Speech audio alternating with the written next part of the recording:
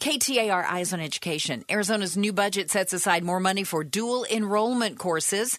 That's, of course, where high school students can also earn college credits.